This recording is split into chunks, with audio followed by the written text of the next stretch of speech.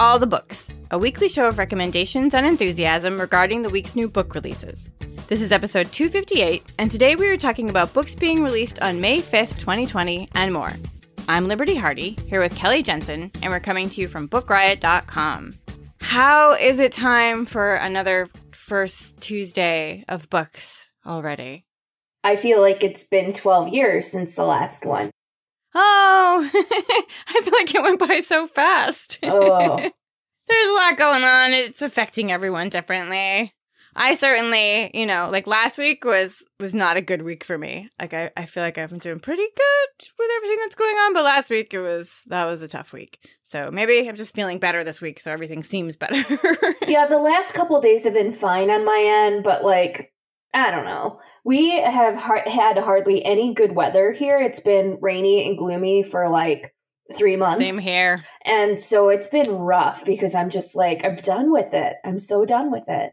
Yeah. I was looking at the weather this morning and it's supposed to be rain for the next 7 days. It's okay, I've had enough. Yeah, for real. Should we talk about some books? Yes, but first, can I tell you about my new favorite thing? Yeah.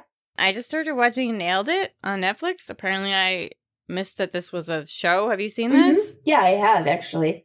Oh, well, I think that Nicole Byer is adorable. I love her on The Good Place and on Brooklyn Nine-Nine. And I had no idea that she did a show where people who can't bake try to recreate amazing cakes. And it's amazing.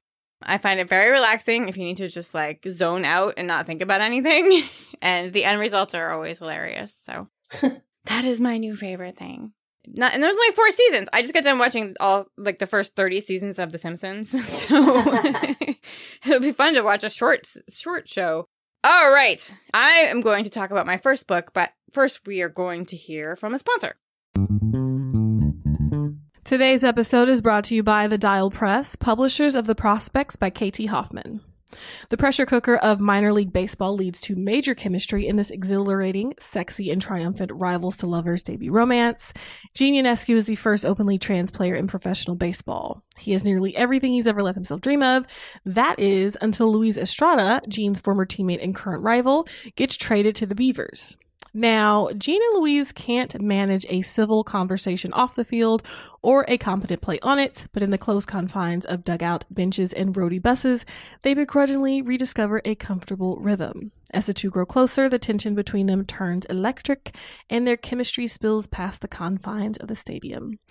So this is one of the first adult rom-coms published by a major publishing house centering a gay trans man by a gay trans man. It also has ADHD and anxiety representation and some joyful, heartfelt moments. Make sure to check it out. And thanks again to The Dial Press, publishers of The Prospects by Katie Hoffman, for sponsoring this episode. Today's episode is brought to you by Flatiron Books, publisher of The Familiar by Leigh Bardugo. This is one I'm actually super excited about. I liked Leigh Bardugo's other adult fantasy books, and so I'm really looking forward to this one. It's set in the Spanish Golden Age during a time of high-stakes political intrigue and glittering wealth. It follows Luzia, a servant in the household of an impoverished Spanish nobleman who reveals a talent for little miracles. Her social climbing mistress demands Luzia use her gifts to win over Madrid's most powerful players, but what begins as simple amusement takes a dangerous turn. Luzia will need to use every bit of her wit and will to survive, even the help of Guillen Santangel, an immortal familiar whose own secrets could prove deadly for them both. So The Familiar by Leigh Bardugo is on sale now. And like I said, it's a must-read of the season. It's perfect for anyone who loves history, a little bit of magic, a lot of danger. You can get your copy now at LeighBardugoTheFamiliar.com. And thanks again to Flatiron Books, publisher of The Familiar by Leigh Bardugo, for sponsoring this episode. All right. My first pick is one of the best thrillers I've read in a long time. I'm really excited to talk about this. It is A Good Marriage by Kimberly McCreight. I loved her first book, which was Reconstructing Amelia, and her other books, and she has a YA series that I enjoy.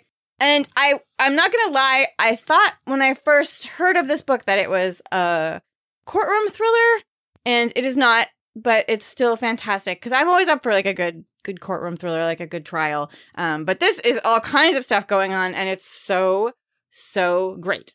I do want to give a trigger warning for this novel. There is sexual assault involving a minor as well as exploitation of a minor. So if that is something that you are sensitive to, you might want to skip this one.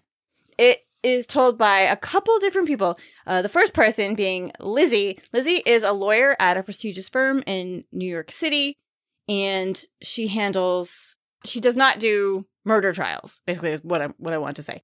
But she gets this phone call, and it's from her old classmate from law school, Zach Grayson. Zach is now like a successful tech millionaire, and he's calling her from Rikers. He's in jail. They used to be friends in law school, but they haven't spoken since then. And he asks her to come see him in jail. And when she gets there, he tells her that he has been arrested for assaulting a police officer. But the details of that are actually that he found the body of his wife, Amanda, in their Park Slope home and called the police. And then when the police got there, there was kind of a scuffle and they arrested him. And he wants Lizzie to defend him. And Lizzie's like, I'm really sorry, but I don't do murder trials. I've never done a murder trial. And he's like, please, you're the only person I trust. And she's like, no, I'm absolutely not doing this. And he hasn't been arrested for Amanda's murder, but when, Lizzie's talking to other people, they're saying, like, basically it was like a trumped up charge to get him into jail because they suspect that he killed his wife and they're going to arrest him for that anyway. And so, like, while he's in Rikers, he's getting beat up, and he's not a big man. He's a very slight man. So she's worried for his safety. And so she's, like, telling her boss about this. And she's like, I've been doing this.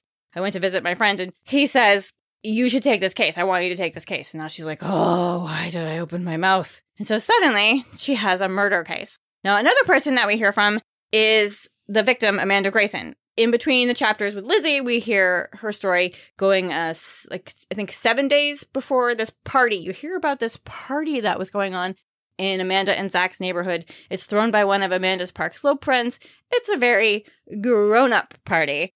And they had left the party separately, and then he finds Amanda dead, supposedly, unless he killed her. And so we hear from Amanda and, like, what she's doing and what she discovers, like, in the time up to this party. And we find out that, she has some trauma in her past. She has a dark secret. And we also hear about her Park Slope friends. We hear about their lives. They're all having problems. And there's also, in between all this, there are some documents either pertaining to witnesses being interviewed at a trial or emails about an investigation into a scandal at the prestigious school where all of Amanda and her friends' children attend. So while Lizzie, the lawyer, is investigating, trying to find, like, evidence that Zach is innocent, she's actually, like, finding more evidence that he is guilty. Apparently, they had a very cold marriage. He was not very affectionate. He never spent any time with her. He wouldn't take her phone calls at work. There's whispers of an affair that he was having. And the more she looks into it, the more she thinks, like, ooh, Zach is guilty. And while this is going on, she's having her own problems. Her husband is an alcoholic, and his drinking has cost them a lot. It has cost him his job. He was in an accident that was very costly, and so that is jeopardizing Lizzie's career because they owe all this money now, and it's kind of a scandal. And he's really, like, pushing the for better or worse parts of their wedding vows. Like, she's having a really hard time with him. Like, he still hasn't found a job, and he's still drinking. And so you get all these threads of all these things going on, and then she teases the story out perfectly. I mean, I was flying through this book, like, why is she telling us this? What is happening here? Oh my goodness, a grown-up party. Oh goodness, like, who's there? Who's going upstairs? Who's doing this? And then at the very last minute, she yanks all these threads tight and it squeezes your brain like a corset, and it's so good. It's the salacious thriller that you're craving right now, to take your mind off everything. And the details in this are spectacular. She did a lot of research. I was really impressed by, like, all the legal jargon being thrown around and all, like, you could do this, but you can't do this. Like, it was very impressive. And I just thought it was so great. It is A Good Marriage by Kimberly McCreight. My first pick is something I want to say that's a little, like, out of the ordinary from my normal reading, and that is a book called Goldilocks by Laura Lamb. And the comps for this one are The Martian meets The Handmaid's Tale, and if I'm being honest, I don't especially like either of those comps for this book. It's something different, and I suspect, given how relevant and realistic the book feels right now in this moment, that maybe the marketing for this one will shift a little bit. So 30 years after the Atalanta takes 5 pioneering women into space, hoping to settle a faraway planet named Cavendish. Naomi, who is one of the Atlanta 5, is finally telling her story. And it begins with Grand Theft Spaceship. The spaceship was stolen, and it ends with Earth's humans falling victim to a pandemic that might have been started purposefully. So Naomi, who was raised by this woman named Valerie Black after the deaths of her mother and father, is deeply in love with this woman, Valerie, who's really, really smart. And Valerie invites her to be among the 5 women who will travel to this new planet in order to set up a new world. And it's going to be this utopian world free of the flaws that are plaguing Earth.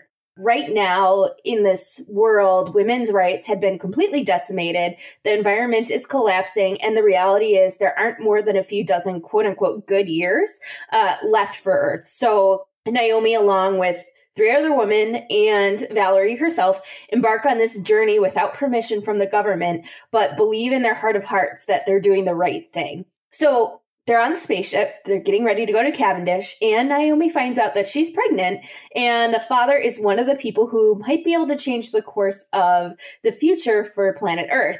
But it won't be super easy and won't be without the power of the other women aboard the spaceship to steer the ship right.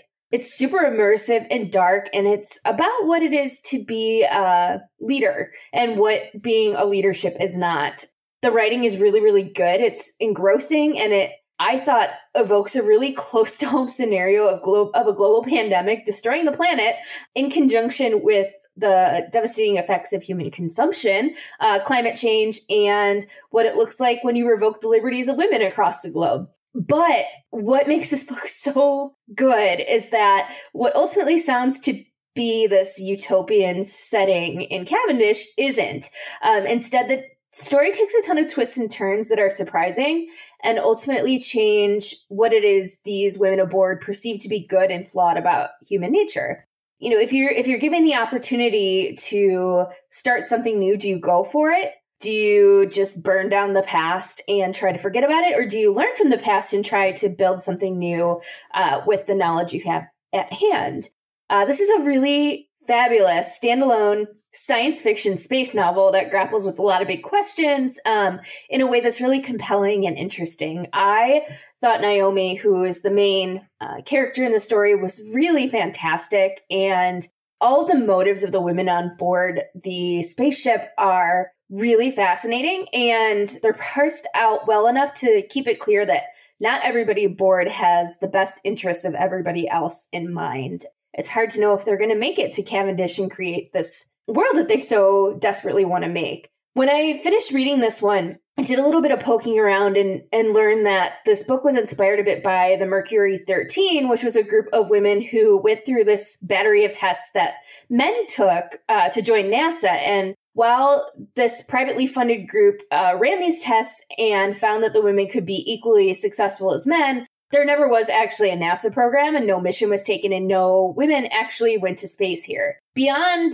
this very short synopsis of what the Mercury 13 was, I don't know, but I definitely was interested to learn more because this book blew my mind. It was so good. And like I said, super eerily reminiscent of things going on today, including a global pandemic. So if you don't want to read something that is very contemporary, even though it's not contemporary, hold off on this one a bit. But if you are of the lean in camp when it comes to reading books about pandemics, you will absolutely want to pick up Goldilocks by Laura Lamb. Okay. My next pick is Network Effect by Martha Wells, which is the first full-length novel in the Murderbot series. Basically, I just want to talk about Murderbot. I never miss a chance to talk about the Murderbot books because I think it is my new favorite series. They've been coming out over the last few years. There are 4 novellas, starting with All Systems Red, which has won awards. And I love this series so much. So this, like I said, is the first full-length novel. You should read the novellas in order, most definitely. It follows a story. The book definitely picks up after the novellas and talks about things that have happened, but you might be able to pull it off if you just read the book. But I recommend reading all of them because they're so good. Murderbot basically is a sentient security bot. this is set in the future and people are traveling in space and they're doing research and they're going to planets that they've never been to before. And their insurance requires that they bring security bots with them, which are basically like what they sound like. They're bots that like protect them and are aware of like incoming danger and stuff like that. And Murderbot, who gave itself the name Murderbot for reasons I will mention in a minute, somehow became self-aware, but still pretends that it's a security bot, like we're like talking about like at the beginning of the series.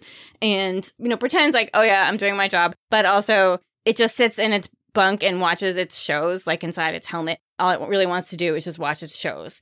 Murderbot is very sarcastic, but also very competent, and says that it doesn't want to help, like says it to itself, because it's narrated by Murderbot, that it doesn't want to help the humans, but somehow always manages to save their hides. Murderbot's kind of like a cross between RoboCop and David Rose, I think is a good way to describe it. And there is something that happened in Murderbot's past that they discuss it a little bit. So we know that there's something terrible that went wrong with Murderbot, and that's why it has named itself Murderbot. I call these books job competency porn because it's basically just an adventure story about how efficient Murderbot is at its job, because it knows all the details to like every technology that it encounters. It hacks into systems. It erases its traces. It talks to other technology. It talks to other computers like their friends. It changes its look so that it appears to be an augmented human, which is a thing that people are now. Like you can have like jacks and ports in your body, and it has all this stuff done so that it looks like an augmented human. And there's like a hilarious part where it practices being a human and trying to like walk like a human and not like a deadly weapon, because it has like guns in its arms and stuff like that. And in between the humor, there is just lots and lots and lots of kicking butt. I love these stories. I would love to see this as a series, but I don't know how it would work because the entire thing is told from inside its helmet. Like it almost always has a helmet on because it doesn't want people to see its face because it's not very good at making human expressions. So it almost always has its helmet on, and it's gathering all the data that it needs by looking at all these screens inside its helmet and thinking all these thoughts about what it's doing and like talking about like what it's hacking into and all this stuff. So I don't know like how they could really pull it off on the screen, but I would love to see them try. It's so much fun. So I highly, highly, highly recommend checking out the series, which starts with All Systems Red. And this is the first full-length novel for you fans out there that have read all the books. It is Network Effect by Martha Wells. My next pick sticks with the theme of space. I promise not all of my picks are space themed, but first two are. And that is We Dream of Space by Erin Entrada Kelly. And I am not a big middle grade reader, but I do know when I need a middle grade book, Erin Entrada Kelly's books always hit the spot, and her latest is no different. It follows a family in January of 1986 experiencing a whole host of discontent and challenge amid the Challenger launch. So Bird and Fitch, short for Bernadette and, quote, Pitch a Fit, are twins. Their older brother Cash has been having a really hard time in school, and despite being older than them, he is in the same grade as they are in 7th grade. So early in the story, things begin to spiral when Cash breaks his wrist and loses any and all interest in school again, which is threatening his chance to progress past 7th grade. Fitch is spending his free time at the local arcade, winning at a game that's been unpopular with his friends and his fellow peers, but one that he will defend to the death as a great game. He's got a really bad temper that he can't control or understand, and it comes and goes at really inopportune times. And then Bird dreams of being the first female space commander, so she has become absolutely fascinated with machinery, and something that we get to see in the book through her drawings. So there's drawings at the end of each of her chapters sort of showing how her mind works and thinks in terms of mechanics. But Bird is really overlooked again and again in her family, in particular because of her two brothers. So the home life of the three siblings isn't especially great, and Mom and Dad have a really rocky relationship, which comes out again and again in really unsettling ways. And it impacts each of the kids. And the only way that the siblings are hanging on is through their shared science teacher. And the science teacher had applied to be part of the Teacher for Space program, but didn't get accepted. So she spent a long time teaching the kids about the Challenger, about space, about the famous astronauts who've gone into space. And while Fitch and Cash aren't as invested in it as Bird is, it's this teacher and space itself which kind of keeps all of the threads of the story holding together. This is really a slice of life book, and it's really aching and hard. And when the Challenger launches, all of the pain that's built up in each of these siblings explodes. Bird feels her dreams starting to fall apart and feels this great loneliness. Fitch has this extremely violent outburst in class because he's been bullied, and also because of how much he's just like packed in from home. And then Cash continues to withdraw further, knowing that he can't play basketball because of his broken wrist and also because of his grades. The Challenger explosion, when it happened, I was really, really young. I was 2. I don't remember it, but I do remember my mom talking about it when it happened. And I feel like this book really captures that era without being nostalgic for the 80s. It's really quite contemporary in terms of how it approaches family challenges without attempting to make it sound as if family problems weren't common then, because they were. The book reminded me a lot of a younger YA from many, many years back that captured some similar feelings and experiences about space and the possibility of what exists beyond this planet and how young people were impacted by the Challenger tragedy. That is Jenny Moss's Taking Off. I think it was her only book, maybe, or maybe her only YA book. But as soon as I saw Erin Entrada Kelly was writing on a similar topic, the two connected in my head, and it was really pleasantly surprised how well they played off one another. Readers who like feelings heavy books will be completely enraptured by this one. All the characters are super compelling and complex and sympathetic, and they all experience those really painful moments of what it is like to be in 7th grade. Those first crushes, not being seen as a whole person, but rather parts of a whole. There's this moment when Bird is told she can't be pretty and smart, but she can be smart because she's not pretty. And she kind of responds by turning to an imaginary conversation with one of the Challenger crew women and is really comforted with the idea that there's no singular defining idea of what pretty means anyway. There's a great thread in the story, too, about interracial dating. That's a really powerful reminder of the role parents can play in a young person's perception of themselves and others. And also, it's a really startling reminder that even in the mid-'80s, interracial relationships were so fraught. Not that they're not now, but that really wasn't that long ago. And just the way the conversation is about those relationships has shifted. I think if you're going to read this one, grab some tissues, but know you'll be loving these characters as well. And that is We Dream of Space by Erin Entrada Kelly. Okay. My next book, before I start, I want to give a content warning. I kind of want to piggyback on what Kelly was saying earlier because this one is about a pandemic. And so if that's something that you don't want to listen to me talk about or don't want to think about right now, you're going to want to skip over this recommendation. But as they're seeing in book sales, a lot of people are actually leaning in, as Kelly also said, to pandemics. You know, books about the apocalypse, post-apocalypse, that are selling like crazy.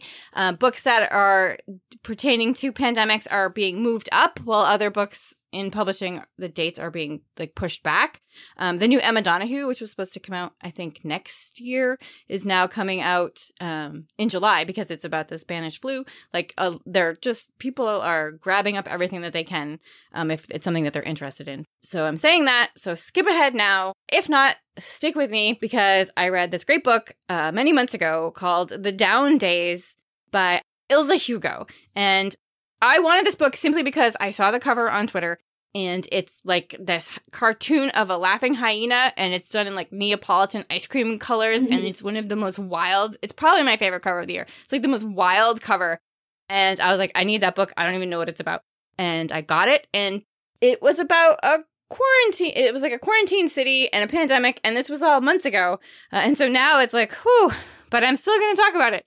It's set over 1 week in this quarantine city at the top of Africa where this outbreak of laughing has started, which is very similar to an outbreak that they had many decades before. Basically, people start laughing. It starts with these 3 girls. They start laughing and they can't stop laughing. And at first they think it's like, sort of mass hysteria, the kind of mob mentality where they have these little outbreaks every once in a while. Megan Abbott wrote a novel about it where like kids, start doing things similarly. But then it turns very deadly. Like people end up in the hospital and they die. It's very sad. And so now the city has been walled off because of this outbreak. And it turns into this sort of like Mad Max District 9 area where people are scraping by. And we hear from several different characters in the book. One is a woman named Faith. Her job is to collect corpses, go around and take care of the dead. But she's also looking for a missing child. She meets a girl who can't find her baby brother. And so she says that she will help her find this child. However, hallucinations are a symptom of this laughing disease. And she's beginning to think that maybe this child doesn't even exist. And there is also a local hustler, and he might be also suffering from these hallucinations. He has a bag of money that belongs to dangerous people that he's supposed to hand over, and he gets distracted because he thinks he sees the woman of his dreams, and he loses this money, and now he has to find it because he's a dead man if he doesn't recover it. And we hear from some other people that are also trying to find their way in the face of the collapse of their world, basically. And it's kind of eerily similar in a lot of ways to what's going on right now, where people run out of things. The grocery store doesn't have anything.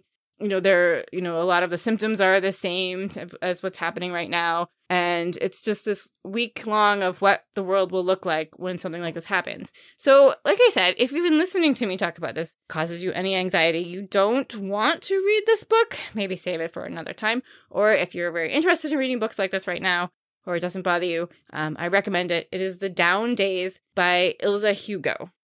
And now it's time for another sponsor. Today's episode is brought to you by Greenleaf Book Group. No summer vacation should be without a great read, and I don't know about you, but I am partial to mysteries and thrillers for my hot month reads. It's hot girl reading summer, always over here. And from the award-winning librettist of Legally Blonde, the musical, and the screenwriter of Freaky Friday, Heather Hach, comes the page-turning psychological thriller, The Trouble with Drowning. So when author Eden Hart floats into Tucson's Antigone Books in all her dazzling perfection to give a reading, Kat, a struggling writer, can't help but compare herself. Thankfully, Kat's life starts to take on its own Eden-like glow when her literary future takes shape and she falls madly in love with Jacob. As demons from her past begin to surface, Kat's mental health craters, and this halcyon dream slips through her fingers. For the fastest-paced, slow burn you won't be able to put down, be sure to check out The Trouble with Drowning by Heather Hach on Amazon or your retailer of choice. And thanks again to Greenleaf Book Group for sponsoring this episode. Today's episode is brought to you by Song of the Six Realms by Judy I. Lin. Xue is a talented young musician who was orphaned at a young age. Her sole family is a kindly uncle, but then her uncle is killed, and she is, of course, devastated. With no family and no patron, Xue is facing the possibility of a lifetime of servitude playing the qin. Then one night, she is unexpectedly called to perform for the enigmatic Duke Meng. He surprises Xue further with an irresistible offer. Serve as a musician in residence at his manor for 1 year, and he'll set her free of her indenture. But the Duke's motives become increasingly more sus when he and Xue barely survive an attack by a nightmarish monster. It's like, what's going on here? So this book is a sweeping epic romantasy that follows a talented young musician who is swept away to the celestial realm by an enigmatic young duke.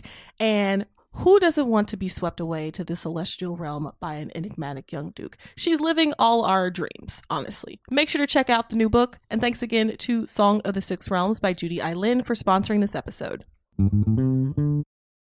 Okay. And now for something completely different. Something completely different. My next pick is War and Speech by Dawn Zolaitis.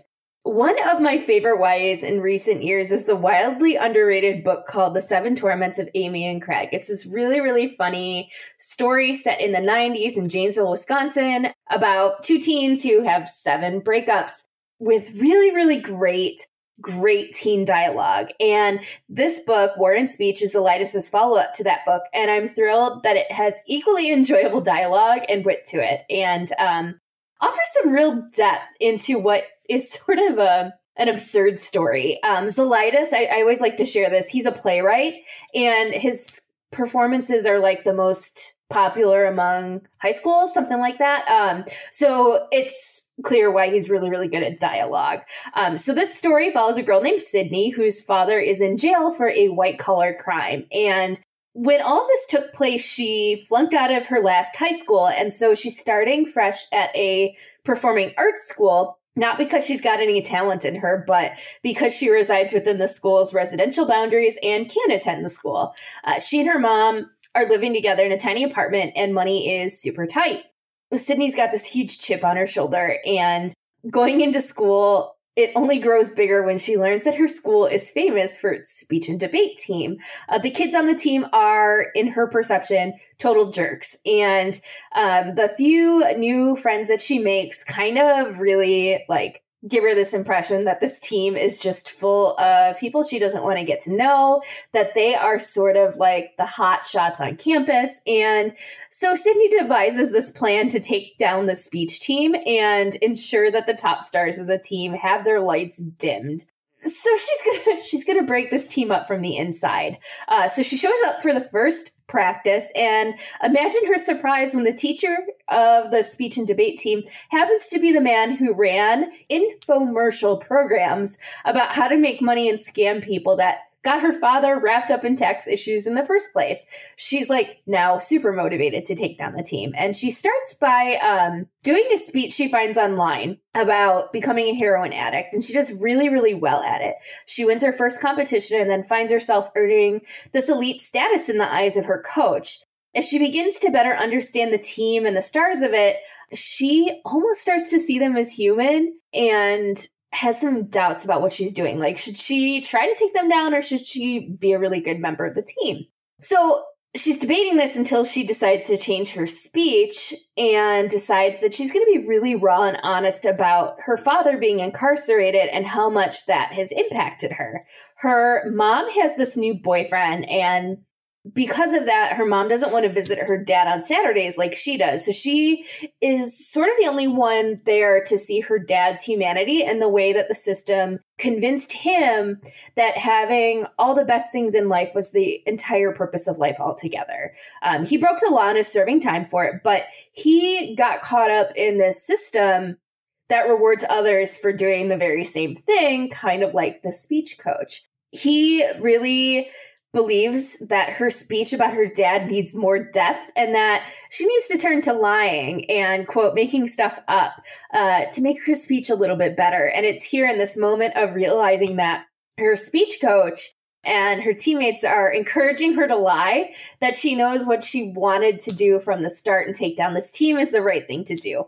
So the book is really, really funny, and it's a really smart look at social class. Sydney and her father experienced wealth for a while during the time her father was evading tax laws, but then she and her mom become very poor really quickly, and her mom has a job at the Mall of America, and Sydney, who hates this new man in her mom's life, decides that she's also going to get a part-time job, and it's going to be at the American Cookie Shop in the mall. She gets it because she thinks that if she has this job and can bring in some money, then the boyfriend doesn't have to live with them. But spoiler alert, that's not going to happen. And some of the scenes at the cookie shop are among the funniest because Sydney decides she's going to personalize these cookies and comes up with these super snarky messages. And the cookies end up selling really, really well. Throughout the book, at times, Sydney is really mean, and some of the choices she makes to take down fellow speech team members aren't especially kind or justified, but what I love is that she recognizes this along the way and realizes that the real enemy isn't necessarily the other speech team members, but bigger systematic issues that continue to get instilled in these young people. they happen to be collateral damage along the way. Smart dialogue. It really feels like a teen book and not like adults trying to sound like teens. And it's a complex character who's not especially likable, and yet she's super sympathetic. For readers who like humor, who like challenging main characters, this is a great one. And the boyfriend who I've mentioned like in passing a couple times, I loved him. He is really funny. And even though he is pitted as an enemy throughout the book, we kind of get to understand his humanity and that he has a whole lot more in common with Sydney than she likes to believe. And that is War and Speech by Dawn Zolitis.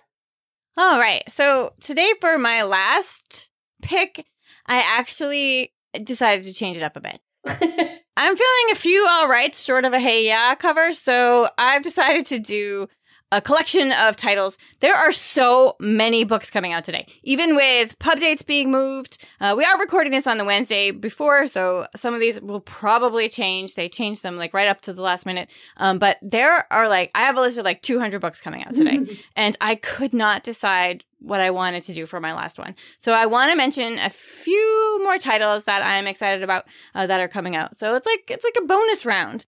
There is Little Eyes, which is the new Samantha Schweblin. She wrote Fever Dream, which I've read 8 million times, and Mouthful of Birds, great collection of stories. This one is a very contemporary look at electronics. It's about these like Furby-like characters that spy on people in their homes. It's kind of a horror novel. It's kind of a comment on what we're doing and what we're letting into our homes right now.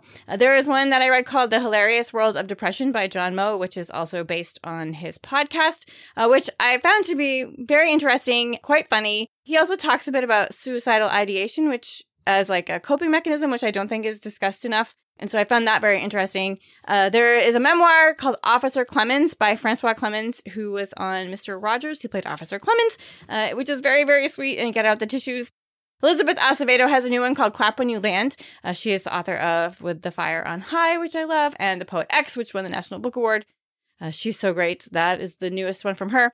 There is one called The Mermaid, the Witch, and the Sea by Maggie Takuta Hall, which is a debut about a trans boy who is a pirate on a ship that is taking a bunch of passengers hostage, and he falls in love with a socialite, and there is a captured mermaid involved in the story. So a few weeks ago, I heard this like playlist on some station I was listening to, and I was like, oh, I really like this song. Who is this? I've never heard this band before. And I looked up their stuff, and I liked all their stuff. They have the unfortunate name of the Airborne Toxic Event right now. Yeah, never heard of them, and this is how I found them during quarantine. But the lead singer, turns out, has a memoir coming out today. It's called Hollywood Park. His name is Michael Gillette, and I've heard great things about it. I have not read it yet, but I really want to. And last year, I read a great book called West Side by W.M. Akers, which is this very weird mystery. It takes place in 1921, in which Manhattan is kind of divided down the middle by people who are moving forward and progressing and people who are against technology. And most of the people live on the side of progression. And so there is this like sort of weird West Side, and Gilda Carr is a woman who lives on that side, and she becomes a detective in this very strange world. And the sequel to that is out today called West Side Saints. So if you haven't heard of those or you're waiting for the sequel, it is out now. There's one that made me think of you, Kelly, because it's called Cat Yoga, which is just illustrations of cats doing yoga by Sam Hart. If you're an Emma Straub fan, her new novel, All Adults Here, is out today. There is a new Amir McBride, who is fantastic. I have not read it yet. It looks very small, which is a great thing when your brain is going all over the place. It's called Strange Hotel. And I really, really want to read this book called Who Ate the First Oyster? The Extraordinary People Behind the Greatest Firsts in History by Cody Cassidy, because I am constantly thinking about things like that. There was an SNL skit like a million years ago, which was like, something like We Ruined It For You or something, where Ellen Cleghorn was like the first person to drive off without paying for gas, and like all these people that did like terrible first things that just ruined it for everyone else, which was very funny, and that's what it makes me think of. So yeah, so those are some great books out today. And now Kelly is going to tell us about her last pick. Yeah, and again, something totally different. This is Almond by Wan Pyung Sun, translated by Ju-Sun Lee. And this book is very different, and it's different in a way that's purposeful, is to leave readers wondering whether it's a love story or it's a complete tragedy, or maybe both. So Yanji was born with alexithymia, which means his brain is wired so that he doesn't know how to feel or respond to emotions.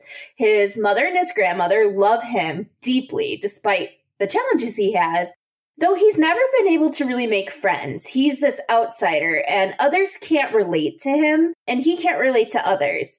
This is obviously a challenge because of his mental challenges. So he lives with his mother above the bookstore that she owns, and she works with him to navigate responding to emotions by creating these sticky notes around the apartment. So like things he should feel and how he should react to certain situations. Yanji isn't especially bothered with his experiences, but everything changes in an instant on Christmas Eve when his grandmother and his mother are victims of a random act of violence. Not knowing or understanding how to process emotions that are small. Obviously, this big series of emotions really leads Yanji to withdraw. That is until he meets Gon. And Gon is this new classmate who isn't nice to Yanji. In fact, he's kind of a bully, but Gon's story is also tragic, and it's wrapped up in this favor that Yanji agrees to with a man whose wife is on her deathbed.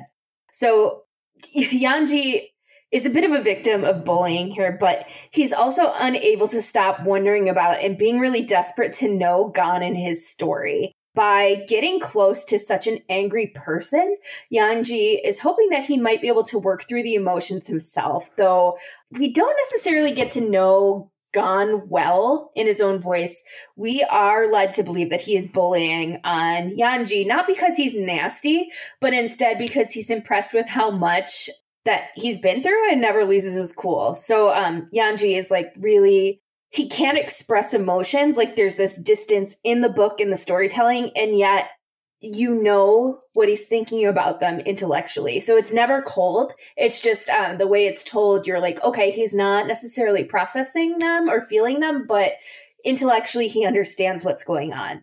The translator of the book put a note in the back of the book that I thought was really, really interesting. And she said that she thought there might have been a romantic relationship or romantic feelings between these two characters, though in her translation, she held back on pushing that because she didn't want to add anything to the story that wasn't there textually.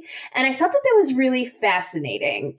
I love the book for what it was. It's the story about a friendship between two outsiders, but I thought it was fascinating to read this and to think about the way it was translated or what was and wasn't included in the translation. It's originally written in Korean. There is a romance in here, a slight romance, but for me, that wasn't really the thrust of the story. It was this friendship. When an incident happens and Gon's life is in danger, Yanji really pushes through all of his fears. He finds a way to break through his fears and all the things that he has been led to believe about himself. And he's able to step in and potentially become a hero in Gon's story, and then leads to him understanding how he is a hero in his own story as well. This is one of those books you don't go in for the plot. There's not a whole lot of plot. This is really a character study. It's a super short book, short chapters, but each and every word in this one is exacting and offers so much depth to this character, to Yanji, and his experience living with a disorder that doesn't allow him to fully feel or express empathy, even though he consciously understands what it is. This is one of those books I sat down and wanted to blow through, but I kept pausing and putting it down just so I could think about it, because there's so much to unpack here. It's complex, it's smart, and the title almond comes from the metaphor of the almond referring to the shape of the amygdala. It's a really, really apt metaphor. This is Sun's debut novel, and it was an award winner in Korea. And as the translator notes in the book, this being brought to the US is pretty incredible. It's marketed as YA in Korea, but in the US, it's being marketed for adults. As I read this, I thought this was actually a perfect YA book for readers who like those really literary and challenging books. And anyone who's familiar with the older YA title Nothing by Jani Taylor will for sure want to pick this one up. And anybody who wants to read more broadly global literature, the stories of adolescents who don't often get to have their stories told. And then stories with neuroatypical characters will love this one. There's so much to unpack in this little tiny book. And again, not super plot driven. So obviously the plot I've told you is very character based because it is very much a character story. And that is Almond by Won Pyung Sun, translated by Joo-Sun Lee. All right, those are our new books. What are you going to read next? I just started Camp by Elsie Rosen, who wrote Jack of Hearts and Other Parts a couple years ago that I loved. It was just a YA gay rom-com, and that is what I expect this to be. What about you? I'm very excited for that one as well. I have a copy around here somewhere. I just started the Southern Book Club's Guide to Slaying Vampires by Grady Hendrix. Somehow I got it in time, and I don't know why I didn't read it before it came out, but it was called Steel Magnolias Meets Dracula. It's set in the 90s, and it's pretty hilarious so far. I've only read the first 30 pages, but I'm pretty excited about that. So those are books. I have something book related that I am super excited to tell you right now.